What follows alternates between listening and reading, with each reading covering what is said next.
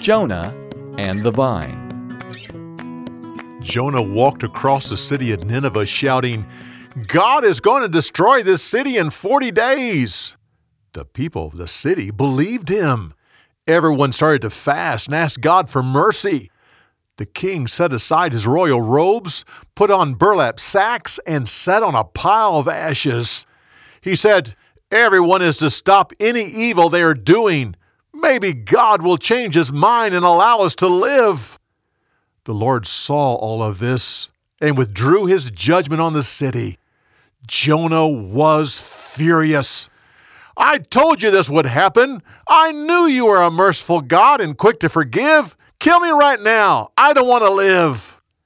He made a small shelter outside the city so he could sit and see exactly what God was going to do. God caused a vine to grow up next to him.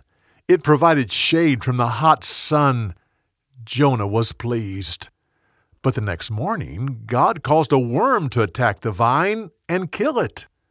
As the day went by, Jonah got hotter and hotter. He became more angry because the vine was gone. He yelled, "I don't want to live anymore.